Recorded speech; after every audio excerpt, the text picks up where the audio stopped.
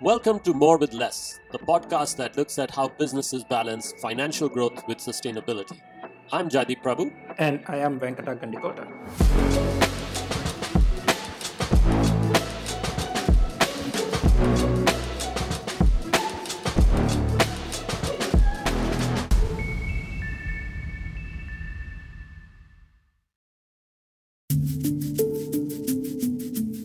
In this episode, we speak to Mike Barry, Director of Sustainable Business at M&S for several years, and now a leading advisor and commentator on sustainability.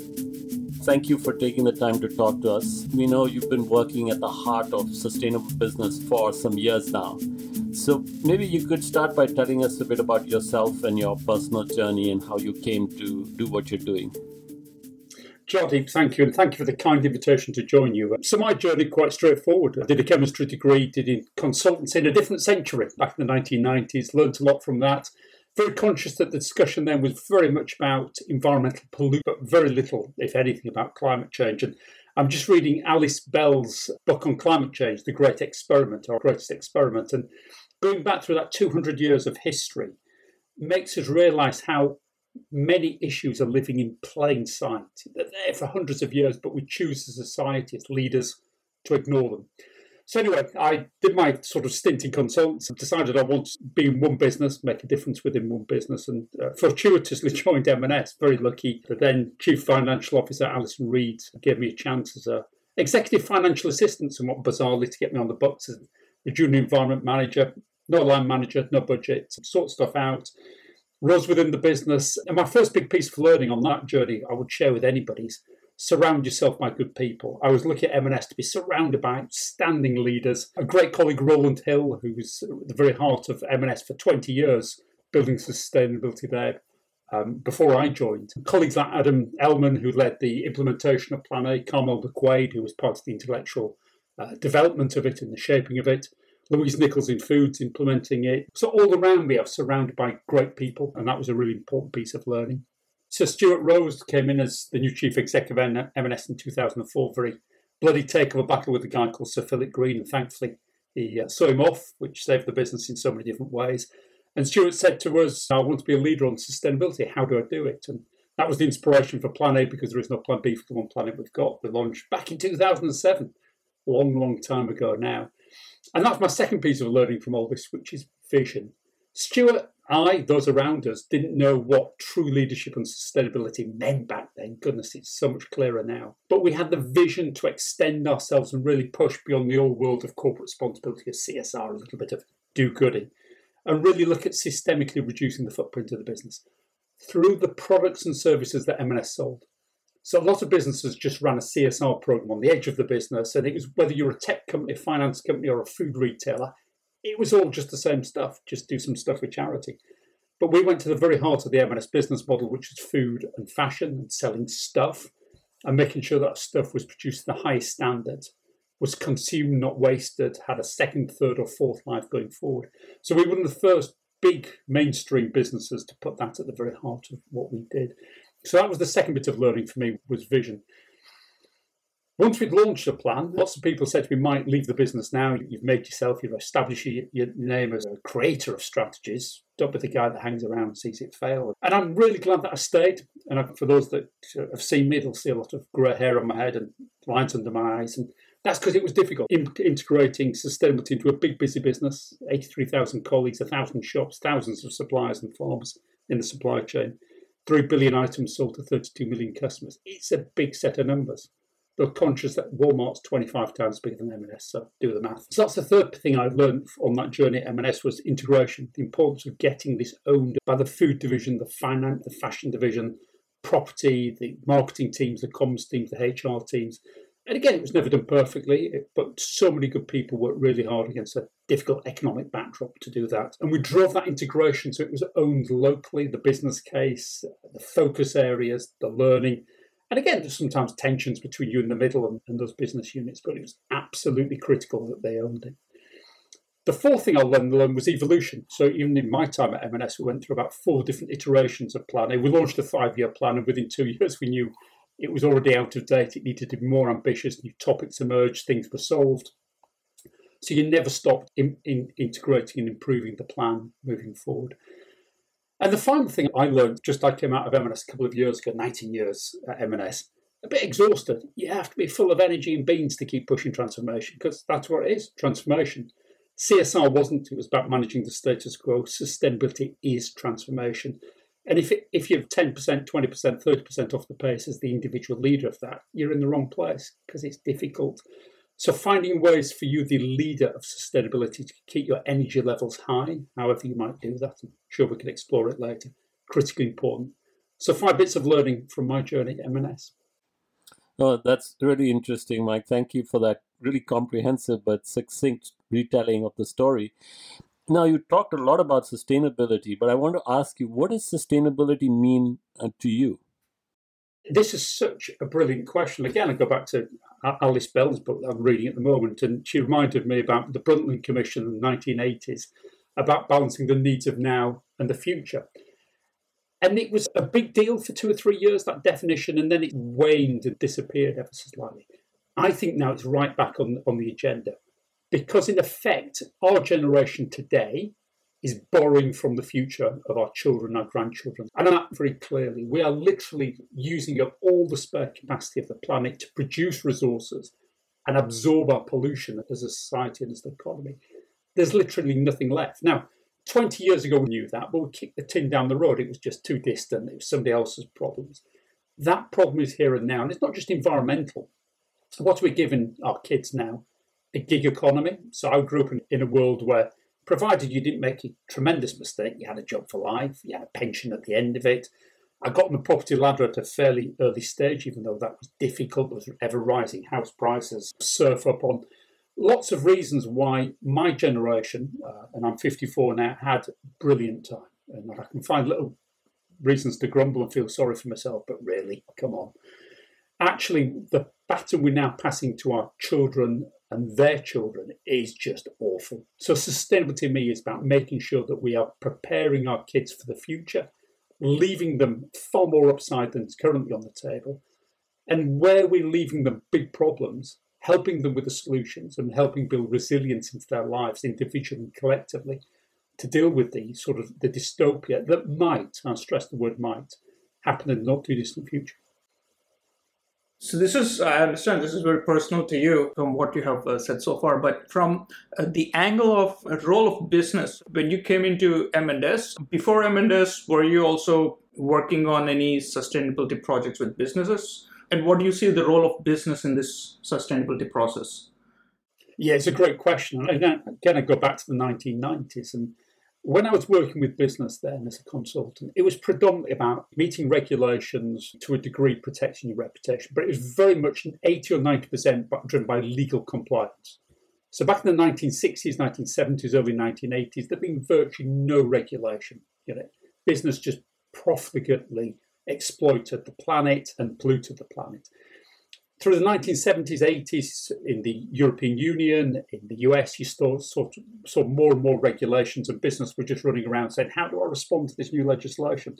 And that's what I helped them with. One of the most exciting things I did was I was out in Hungary in the early 1990s after the Berlin Wall fell, helping Hungary build the water pollution laws that were the commonplace in the EU at the time, but they had to learn how to do them to join the EU.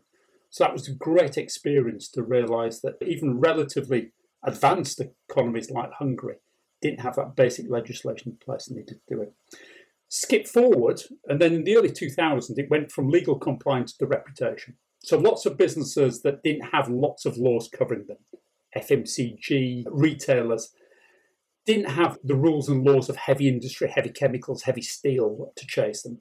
They had to do it because rightly Greenpeace was chasing them on the front page of The Guardian, doing benchmarks on pesticide use or fish sourcing or wood sourcing. So there's a real business case then emerged beyond legal compliance about your reputation. You didn't want to harm it. But now the business case has evolved in the last 2 or 3 years dramatically, again, beyond reputation. It's about existential business model disruption. So we've seen it in power, the shift from coal to wind and solar and battery storage. And again, 10 years ago, the boardrooms of the world's power companies were laughing at the thought of wind and solar ever disrupting them. Now they've been torn apart by the complacency. Same in mobility. 5 years ago, the big diesel-powered car companies would never imagine that Tesla would ever usurp them. 2013, Tesla was worth $12 billion US dollars. Now it's worth over 600 billion. Now, a bit of speculative froth in there, but it's worth more than all the other car companies on the planet put together because they were asleep at the collective wheel. The same is about to happen in food. The food industry is living on borrowed time. It is both contributing the biggest impact to negativity on the planet and is also going to have the biggest negative impacts upon it in terms of having to feed another 1 billion, 2 billion people in the next 10 to 20 years. The food industry needs to be utterly transformed. And those that think it's just a little bit about 1% or 2% or 3% less bad each year will be swept away. So again, what we've sifted from legal compliance to reputation to business model disruption. And after food, every other productive sector on the planet will go through the same disruption quickly. So you talked about 3 points: legislation, reputation, business model, right? So do you think these constitute already like the major drivers? What do you think about the major drivers of sustainability in business? So those three will remain important. The fourth thing that will emerge is obviously cost. So again, increasingly businesses will rightly have to play the true cost of their external impacts on the planet.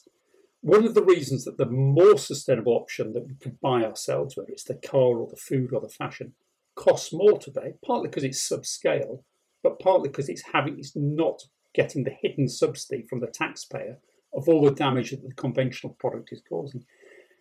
I want to see a price on carbon injected into the marketplace. A price on carbon, there's complexities, it's not perfect, but increasingly it demands that people are getting a free pass at the moment, the easy option, putting a polluting piece of meat or a polluting car or a polluting piece of fashion into the marketplace at a low financial cost to the consumer.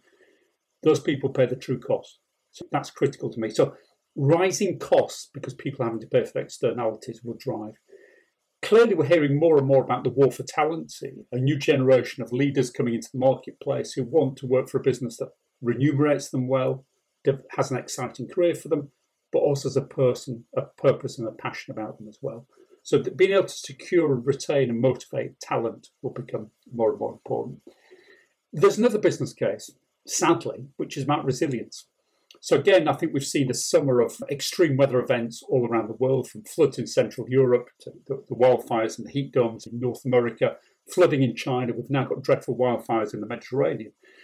And I think businesses begin to realise that this has a dreadful impact on communities, human life and livelihoods, but also on supply chains, the availability of raw materials, the ability to actually deliver these just in time. But fragile supply chains, again, it was not to do with sustainability, but the blocking of the Suez Canal, by the big boat that got stuck there, showed how quickly the global economy can be brought to its knees. So it only requires cataclysmic flooding in certain parts of supply chains, or heat or wind, and you've got real problems as well. So I think that the business case for action grows bigger, but more complicated as well, as more and more issues are injected into the discussion for business.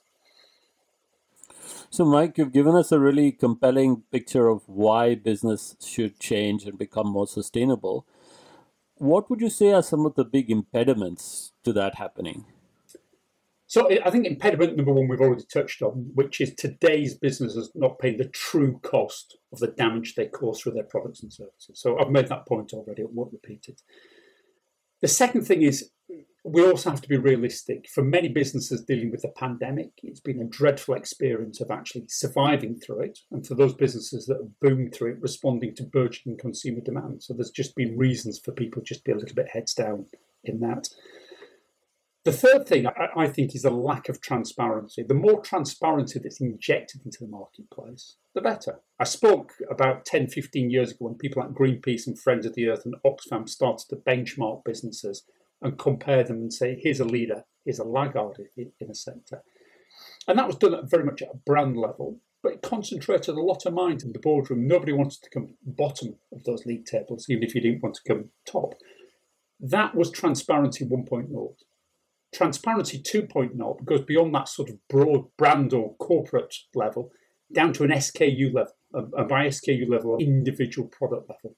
So the availability of hyper detailed information on a product, its impact, where it came from, critically important. And again, we've seen the proverbial breeze block that Unilever's thrown into the pond by committing to put 75,000 unique products through carbon labelling.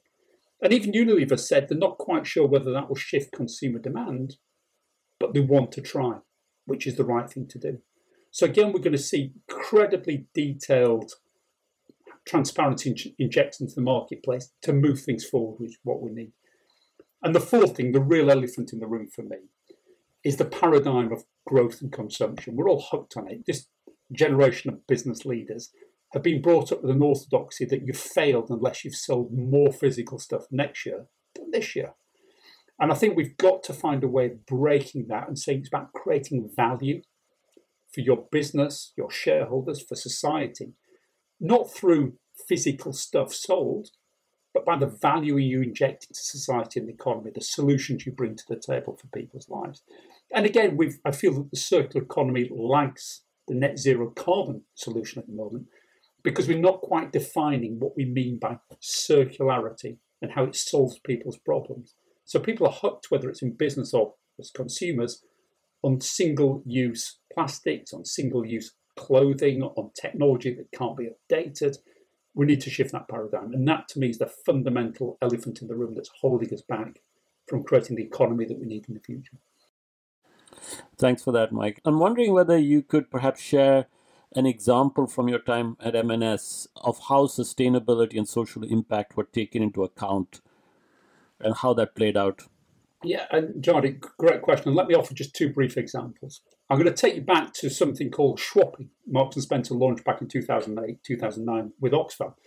And M&S, even 14 years ago, recognised this circularity problem. Now, M&S had always been proud that it produced quality clothing that lasted. And actually, if you talk to the charity shops, the clothing that had the best second, third, fourth hand resale value was M&S clothing because it was built to last. But M&S knew that it had to drive more people to donate clothing. So it set up a relationship with Oxfam, 750 charity shops in the UK, to encourage M&S customers to take used M&S clothing back to those Oxfam charity shops. Oxfam resold the clothing, raised £2 million for its vital overseas development work in Africa. Great social impact. M&S customers avoided an environmental impact of throwing clothing away. So by linking social and environmental, we saw a real positivity.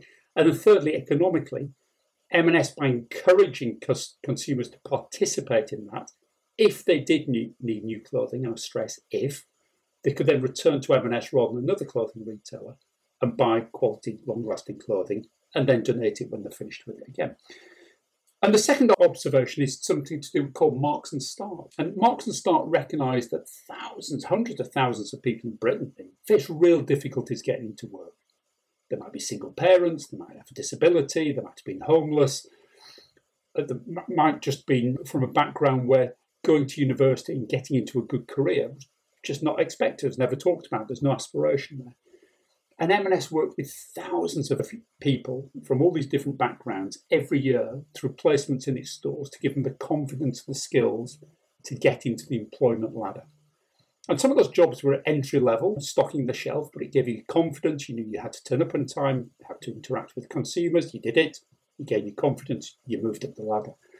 And that ultimately helped tens of thousands of people into work. And M&S then spun that model off into work with other businesses called Movement to Work. So it wasn't just M&S, but it's many other dozens of British businesses committed to helping people from difficult backgrounds get into the world of work as well. So there are two examples I'll draw from M&S experience of how you can make a real scale difference.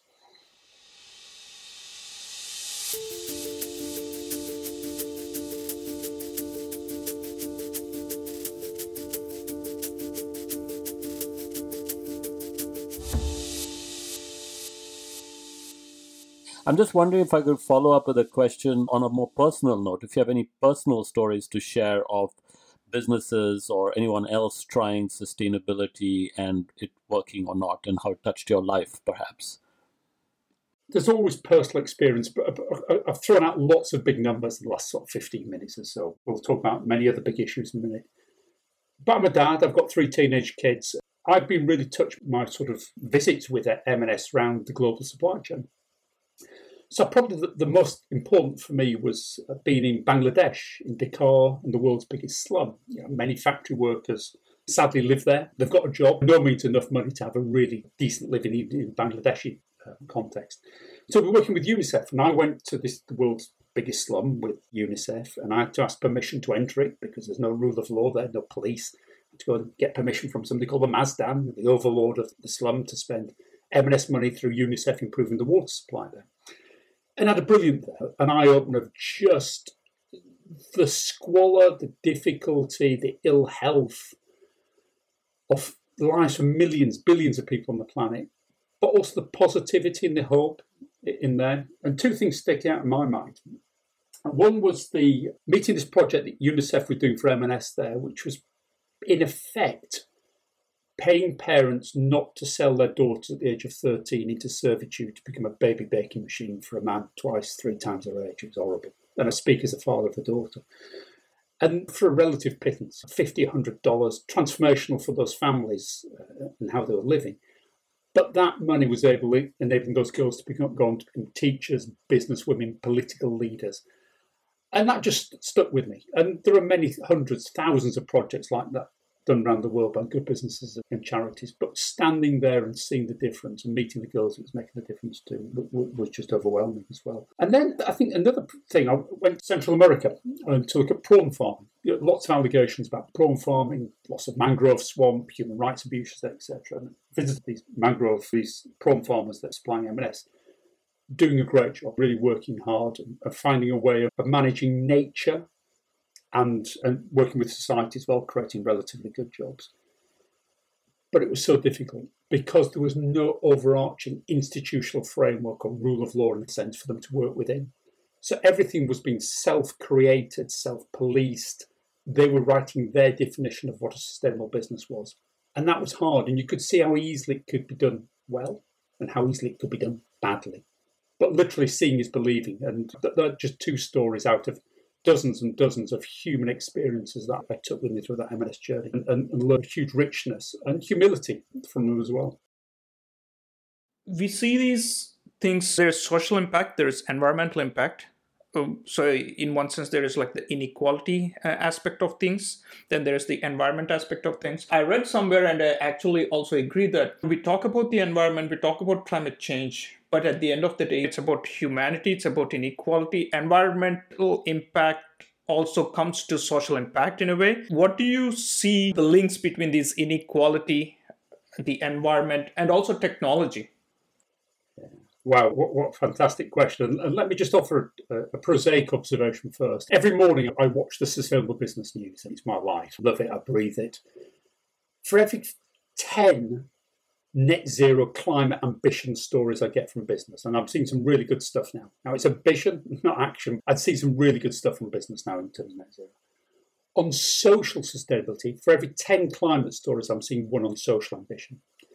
And most social commitment from business is still about risk management, not killing people, not abusing people, not having kids in your factories. It's pitiful. And you're absolutely right. Unless we can link the environmental with the social, we will fail. And I grew up in the 1970s and 80s in the UK watching communities destroyed by globalisation. So people had good jobs in steel mills, in coal mines, in clothing factories. And these were rapidly exported off to the Far East and other marketplaces. And no one stepped in to help those communities rebalance themselves afterwards. So in terms of the UK's overall prosperity, it was a great move. It made Britain as a whole a richer nation. For those specific communities, it devastated them. Now, I'm worried we're going to repeat the same mistake all over again. Because those communities, in part, for lots of reasons, but in part came back with Brexit, and you also saw it with Trump and other populism, to rebel against what globalisation did to them. They were the guinea pigs. They're the ones that suffered so everybody else could have a better life. Now, what do we risk doing when it comes to the low-carbon transition? We'll leave more coal miners behind, and more steel workers behind, and more diesel workers behind, and more beef farmers behind. Unless we invest into the just transition and actually help people retrain and find new skills, a new set of communities will be left behind and rebel against net zero because it's doing nothing for them in their eyes. And then you've got also then the second sort of part of all of that, which is climate justice. And again, this is where I can say these words very humbly. At the moment, we've got a lot of old white men with grey hair, looking like me, making decisions on behalf of very much more diverse communities around the planet now and well into the future. Where's the justice in that? And even if my sort of generation of leaders that have led us to the edge of the precipice reform ourselves and say, hey, we've got the Kool-Aid now, we recognise everything we've done wrong, we're committed to a good future, still us elites making decisions on behalf of everybody else, which is wrong. And the third dimension you touched on there is technology. I'm a great believer that technology can solve a lot of the sustainability problems that we've got. Tracking and tracing, there's hundreds of billions, if not trillions of items that we sell, making sure they're produced to higher standards, consumers know what to do with them when they're finished with them, how to use them optimally. Brilliant. Love all that. But if that technology, if we're cloning meat in a lab controlled by one corporation, shadowy corporation that's paying no taxes anywhere, that sort of holds your data and never tells you what its purpose of using it for, is that a better future for us? No, it's not. So all around us, the environment and the social dimension of sustainability should be linked at the hip, but are not. And that's because business and government are not looking at this in an integrated and separated the two out. And I think my final point, they've filed social sustainability under too difficult because people talk back. And even if you think you're coming up with the right answer, people turn around and push back and say no. Whereas what's happening with the trees or the oceans is we're talking, or campaign groups are talking on their behalf. But the ocean doesn't turn back to say, I didn't want you to do that to protect me. And that's what we've got to get our head around. Much more democratic approach to creating a better future. You briefly talked about in your answer towards the end the technology, and then you didn't use the word, but I assumed that you're talking about like the supply chains, etc. And then these days we've been seeing startups coming up in this space and talking about blockchains for transparency in supply chains, so on and so forth. So that is something that quickly came into my mind. But then also you talked about this like lab meat or any of those other things. So broadly speaking, let's talk about how do you see technology help addressing sustainability itself? Yeah, and just in summary, the sustainability challenge is one, in some ways, of data. It's a challenge of data. So we throw the numbers around glibly, 7.7 billion people on the planet now, soon 9 billion. We consume trillions of items of food, 130 billion pieces of clothing and footwear just before the pandemic hit in a year, billions of phones, tens of millions of cars every year. So we throw these sort of numbers around.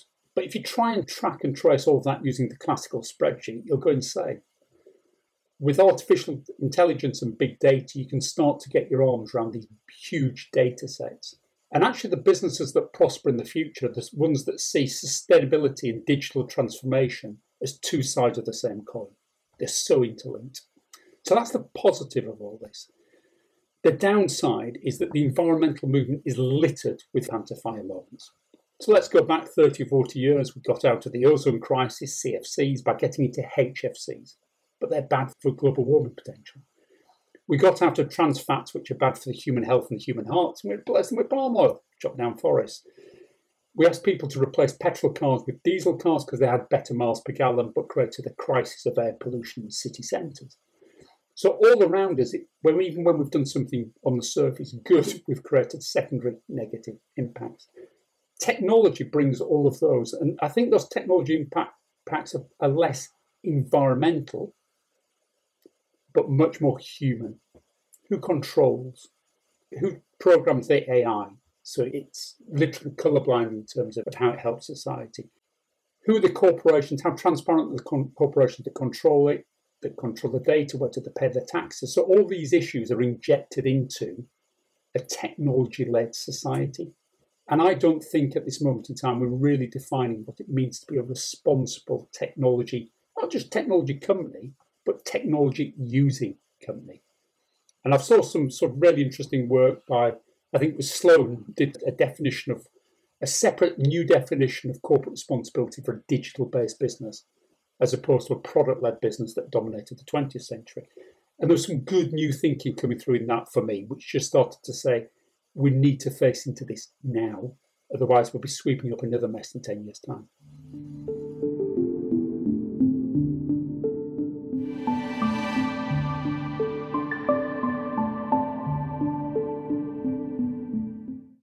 So, Mike, when you look around you at the business landscape, Do you see any particular sectors, high level, any sectors that are in the lead where it comes to sustainability? Only in the sense of in the lead from inaction.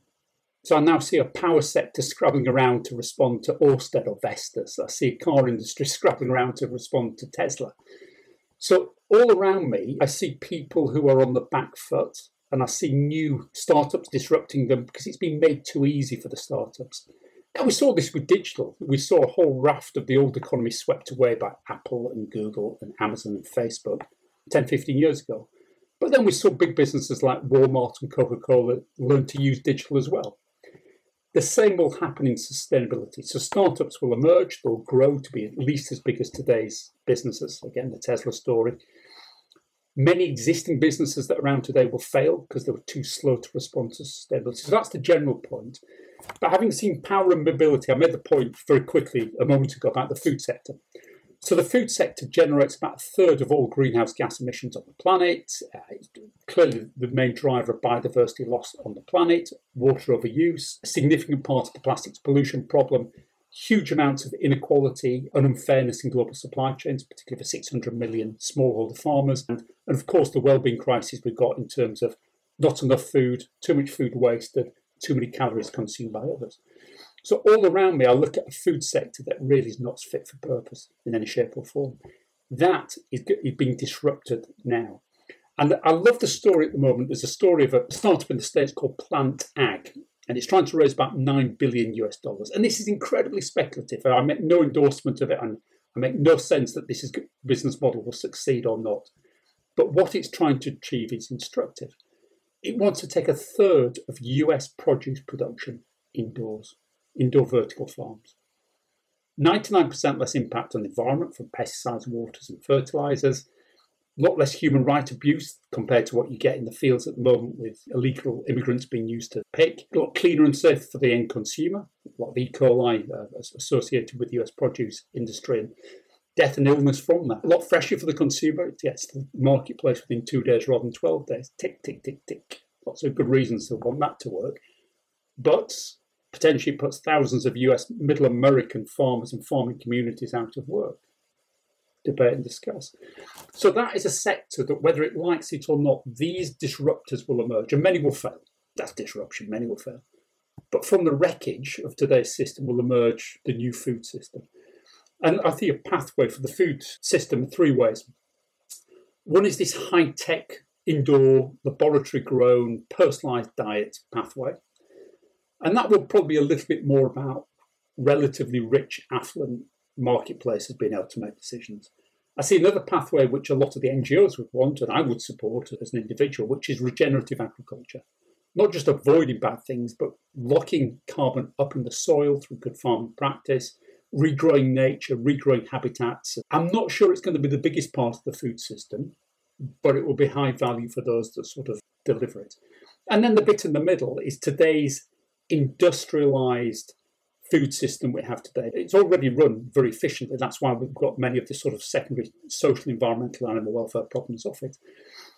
But it will increasingly use these data solutions, precision farming, big data sets, remote sensing, driverless tractors, to reduce its impact on the environment, but not quite as much as regenerative and indoor will. Now, that's 3 potential pathways for the food system. That's happening here and now. I think the fashion sector is being disrupted by resale platforms. Again, it's sleepwalked into the sense that it just keep flogging new stuff into the future. It can't. Models like Thrift Plus, ThreadUp, Depop just sold for 1.7 billion. Vestiaire Collective just valued at $4 billion US in its latest fundraising round. These models mean that people are increasingly not just wearing clothing once, but if they want to then sell it. So again, they've been asleep at the wheel today's fast fashion businesses, allow these sort of new, more sustainable resale platforms to emerge. The same is happening with finance, the same is going to happen with tourism, the same is happening with infrastructure, as we have to think about the cities that we want in the future, resilient, low carbon, fair and equal. So all around me, I can see now a series of dominoes tumbling through the next decade, not just in terms of reputation and a bit of CSR, but fundamentally reimagination of their basic business model. So that's wonderful. You've talked about so many sectors, food, but you also talked about clothing, retail more generally, the tech sector, mobility, and so on. Are there any sectors that no one's really talking about and should be talking about in the sustainability space? Oh, that's a really good question. I think everybody's now lurching around in the darkened room looking for the light switch to put on and work out where they sit down at the new table. I think tourism's a really interesting one because clearly it's been decimated by the pandemic and you feel for anybody involved in that. But how we will be using our recreational time to recharge our batteries in the future, I think will be very different. And you only begin to speculate on what virtual reality tourism might look like. For me, I've had the privilege and luck to travel a lot around the world with all the associated carbon footprint, I'm afraid. Would shudder at the thought, but maybe that comes in a world which is too hot to visit places. And again, you look at all the wildfires we're having in the Mediterranean now, and people in hotels being evacuated. What's their future? We see ski resorts losing its snow at high altitude because the world is warming. Aviation that thinks the future is probably a linear disruption. We might have electric flights in 20 years.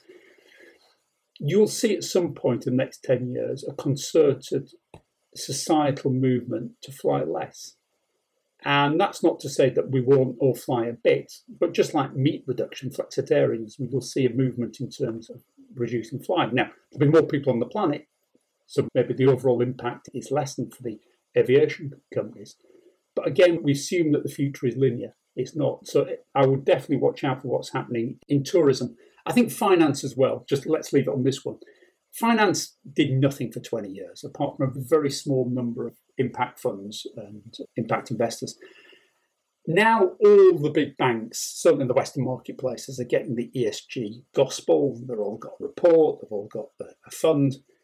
It's my old world of CSR and corporate responsibility. It's tick the box, risk avoidance, strip the bare bones back, and none of them are transformative in any great scale. And I think that's a sector that's going to have to come back and do a second or a third iteration of what it means to be a sustainable finance sector, to shift to this truly impact-led model. And also then this desire to shift much more quickly out of the losers of these disruptions we talked about, stranded assets, not just in the oil and power sector, but the food sector, the fashion sector, the tourism sector, how quickly you could be on the wrong side of these investments, left with an awful lot of money locked in assets that will never be used again. So I think the whole finance sector just needs to wake up and move further and faster on these things. You talked about sectors so far, initially the ones that are doing something in here and then the ones that nobody's talking much about. But then do you have any particular businesses then, like a shout out, that are doing good things on this issue right now? Yeah, and let me use examples. And just in terms of transparency, I'm not working with any of these businesses specifically. I wouldn't, apart from maybe a couple I'll mention at the end. There's a UK technology retailer called Dixon's Car Foam Warehouse. Just like many businesses, just made a big net zero scope 1, 2, and 3 commitment. Really like it. But there's two things underlying it that are much better than most. First is a commitment to work with 10,000 suppliers actively to help them do it. So most businesses make a big net scope 3 commitment and they just say to the suppliers, get on with it. Dixon's have turned around and said, we're going to help you. So I really like that. Second thing they're doing is making sure that 40% of their boardroom bonus potential is based upon ESG delivery. And then unless you get that alignment of executive remuneration with actually delivering change, nothing actually changes. So that's example one.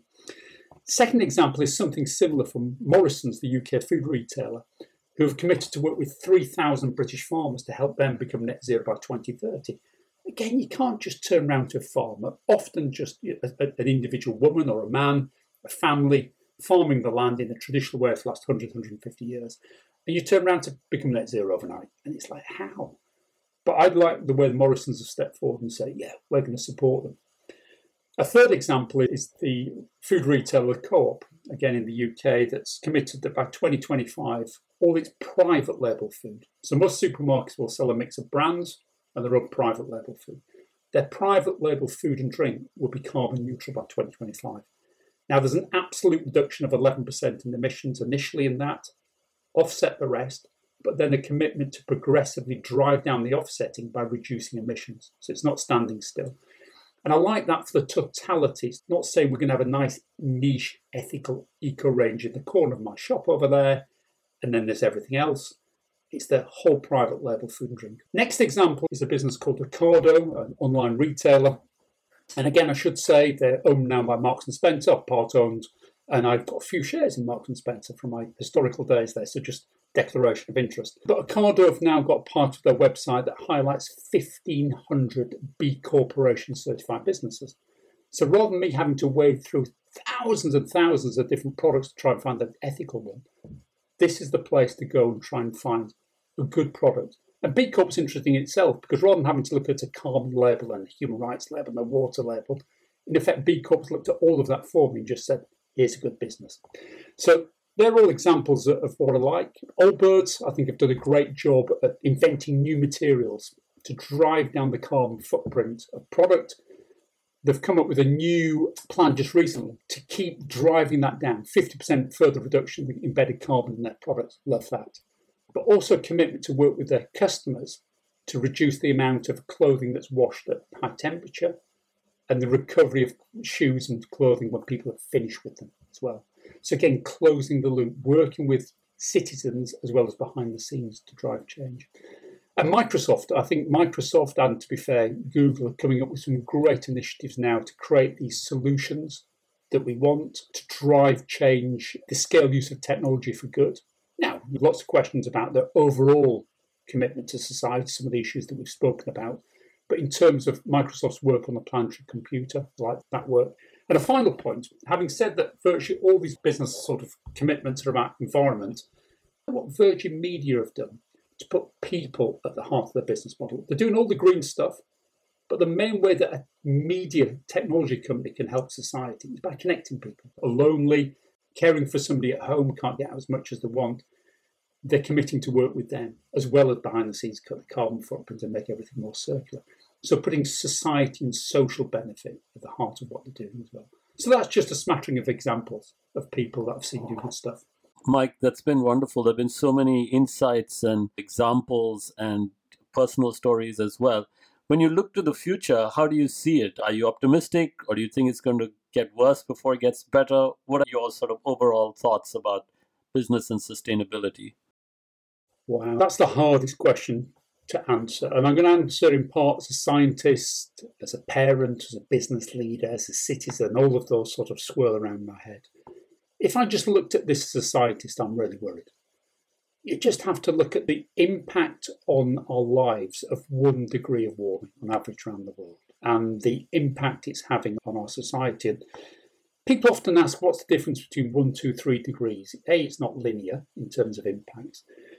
And second, that contextually, the world used to be on average about 5 or 6 degrees colder 10,000 years ago. It was the Ice Age, and where I'm sat was probably under 1,000 metres of ice.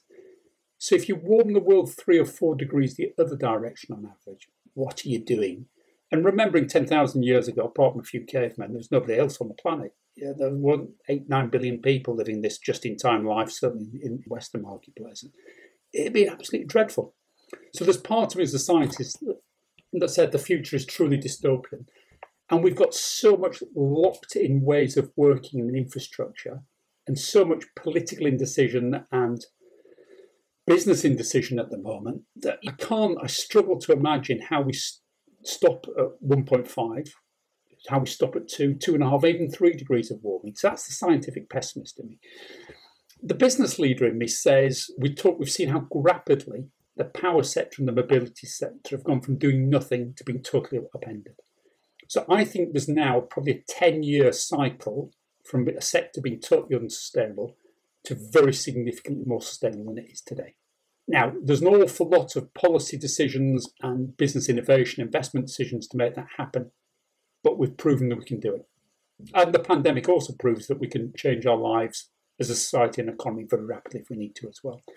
And the final point I make as a parent and 3 teenage kids and see their passion for the future, their ingenuity, their drive, recognising that my generation are left with the mess that they need to pick up, but there's just this optimism and courage amongst them to do things differently and do it fast and not wait dead man's shoes for 20 or 30 or 40 years before they're prime minister or chief exec, but do it now And I think we're seeing more and more young activists come through, demanding change of political leaders, business leaders. And if we're not willing to change, we should get out of the way. And that's my final point for both of you. When I came out of M&S 2 years ago, people said to me, Mike, become Chief Sustainability Officer at company X, Y, and Z, another big job, one last big job. And I was half tempted. But then I've decided to commit professional euthanasia, to take myself out of the C-suite and the shiny glass office and the big desk. And even though I think I'm quite good at my job, I can still bring an awful lot to the marketplace through discussions like this, through consultancy, advice, guidance, mentoring. I shouldn't be in that position of power. And I should actively, even though normally I would carry on working the 5 or 10 years in the C-suite, I should bring myself out and let a younger generation come through and do things differently. And I don't impose that upon everybody of my generation. We're all different. Of course we are. But I felt very strongly about that a new generation of leaders is what we require. Wow, that's really powerful, Mike. Thank you again for all those insights and all those thoughts at the end in particular. Really powerful. Thank you, Mike. Yep. Absolute pleasure. Really enjoyed it.